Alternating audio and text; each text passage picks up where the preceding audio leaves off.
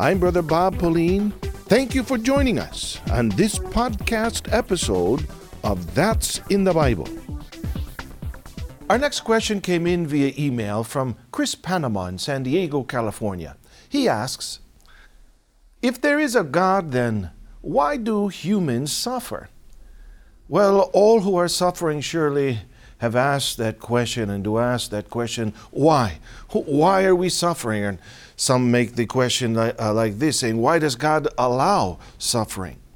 Well, in fact, not only does God allow suffering, here in the writings of the prophet Isaiah, the Bible records this important truth. Verse 4, 5, and 6 states, the earth mourns and fades away. The world languishes and fades away. The haughty people of the earth languish. The earth is also defiled under its inhabitants because they have transgressed the laws, changed the ordinance, broken the everlasting covenant. Therefore, the curse has devoured the earth, and those who dwell in it are desolate.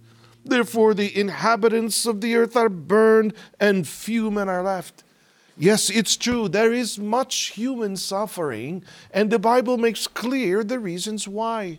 Because man has chosen to change the ordinances of God, defile His laws and His commandments, and no one can exempt themselves because Romans chapter 5, verse 12 makes very clear the all-encompassing nature of human sin in these terms. 5:12 reads this way.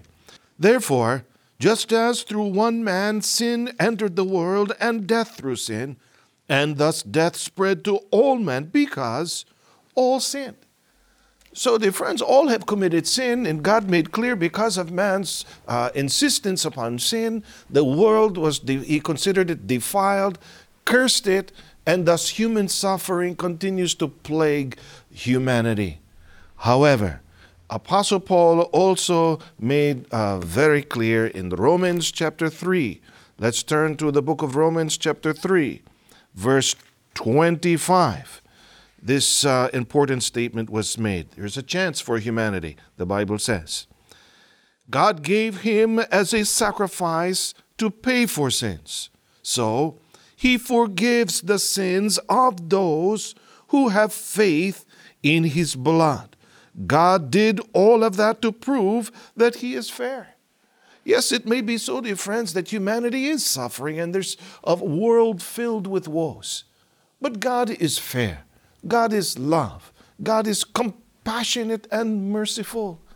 And to ensure that mankind had a chance to be forgiven for the sins which brought the curse and the suffering upon this world, He gave His Son to bring about the forgiveness of man's sins, but that forgiveness had a direct connection to the blood to be shed by our Lord Jesus Christ. Why? Is there no other way for man to be forgiven for the sins and have the curse of suffering removed from their life? Is there another way?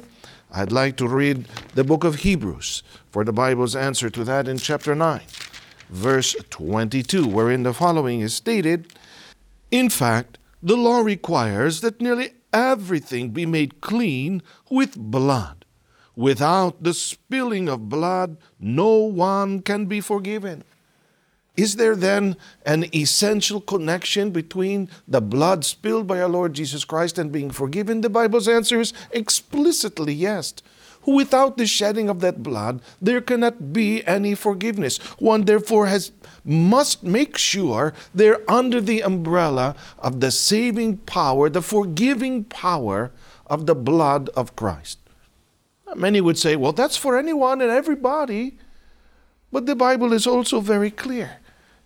For whom was the blood shed by our Lord Jesus Christ for? Was that to redeem, to purchase, bring about the forgiveness of everyone who just simply proclaims it on their own? In the book of Acts chapter 20, verse 28, the Bible makes clear. Acts 20:28 reads, "Take heed therefore to yourselves and to all the flock, over which the Holy Spirit has appointed you overseers, to feed the church of Christ, which he has purchased with his blood. The church was redeemed or purchased by the blood of Christ. And what's the name of that church? That's the Church of Christ. If then one wants to be removed from the onslaught of human suffering, they have no choice but to be in the one safe haven, the place where God has promised the forgiveness of sin, the place where he has promised his love, his compassion, and ultimately eternal life in the holy city. And that blood of Christ was shed to redeem or purchase the church of Christ. We invite everyone, therefore, to be here with us inside the church of Christ, to be forgiven for sin and a chance to live forever in the holy city, the kingdom of our Father above. Thanks for listening. I'm Brother Bob Pauline, and we hope you join us next time on That's in the Bible.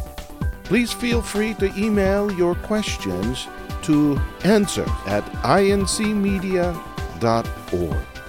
For more programming of the Iglesia Ni Cristo Church of Christ and to find a local congregation near you, please visit incmedia.org.